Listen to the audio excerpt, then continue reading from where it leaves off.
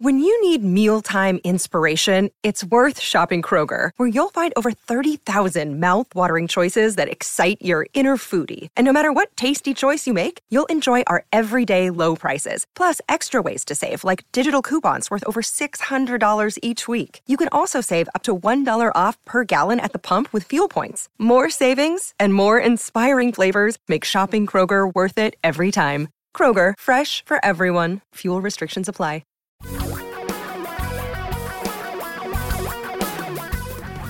Reality radio for a really great future. We're talking real money. Hi, this is Tom Cock. I had the pleasure of actually meeting with someone recently in our office. Fantastic to see other human beings. Relish that almost every day. And her question was, if I give you my money, what will the account look like in 5 years? And many of you already know what I'm going to say, and that is, I don't know. But I find it even more fascinating to just look back over the last 3 months to figure out what happened to your accounts. Shocking, really. All things considered, April, May, June. I think you may look back on this as one of the most unusual quarters in stock market history. Why? Well, the pandemic still raging. Unemployment still 15%. Future very uncertain. And yet, listen to these numbers. It's absolutely astounding.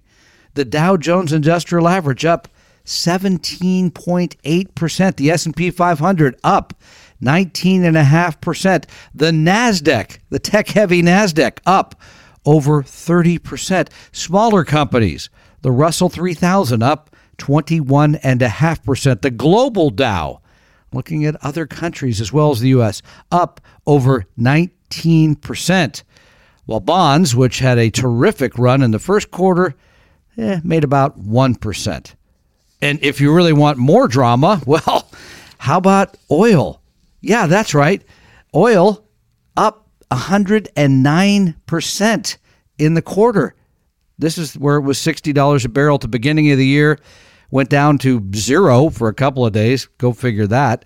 And now it's back to about 40. And overseas, you had some pretty good runs too. The DAX up almost 24%.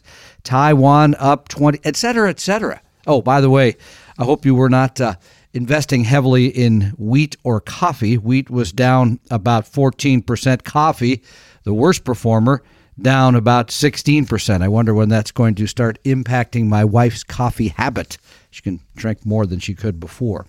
So an amazing run for stocks in this second quarter of 2020, which I ran into somebody the other day. They said they're going to look back on 2020 as the forgotten year. They're hoping it all goes away. That's not the way I look at the world, but let's talk about what you should look at as an investor, right? Because I think there's a couple lessons to be learned from this very wacky, I think we'll look back out of place second quarter, Number one, the prognosticators, again, were wrong. If you go back to the end of the first quarter, everyone said, get out of stocks, pile money into safer investments. You can go back and read all the commentaries telling you cash or bonds are the place to be. And they were absolutely wrong, right? Number two, having a disciplined strategy for your money to rebalance paid off again. What's he talking about? Well, if your discipline is to sell things that have gone up and buy things that have gone down, which is what it should be, you had a great run because at the end of March, we were selling our clients bonds and buying stocks.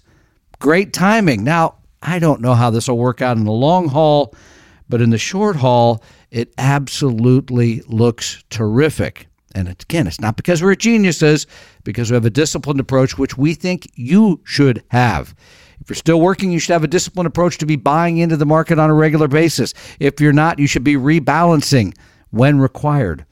And that brings me to the third and I think most important point. We know many of you timed out of stocks into cash or something else during this quarter because it looked very dark, especially early on. Not that it's looking a whole lot brighter now, but in terms of the pandemic, but you moved out. You timed markets. You decided to go to cash. You thought you had to do something, and that is absolutely the wrong thing to do.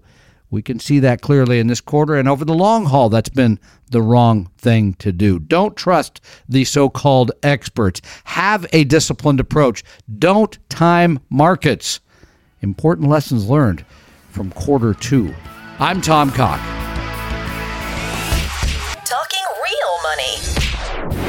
We hope you realize that the information provided on Talking Real Money is for educational and hopefully enjoyable purposes only. Providing personalized financial planning or investing advice takes time, so please consult with a really good fee-only fiduciary investment, tax, or legal advisor. We know a good one. Investing must always involve risk. In other words, you can and probably will lose money at times. Also, as much as you want it, no one can accurately, consistently predict the future. So past performance doesn't tell you a darn thing about what the future will bring.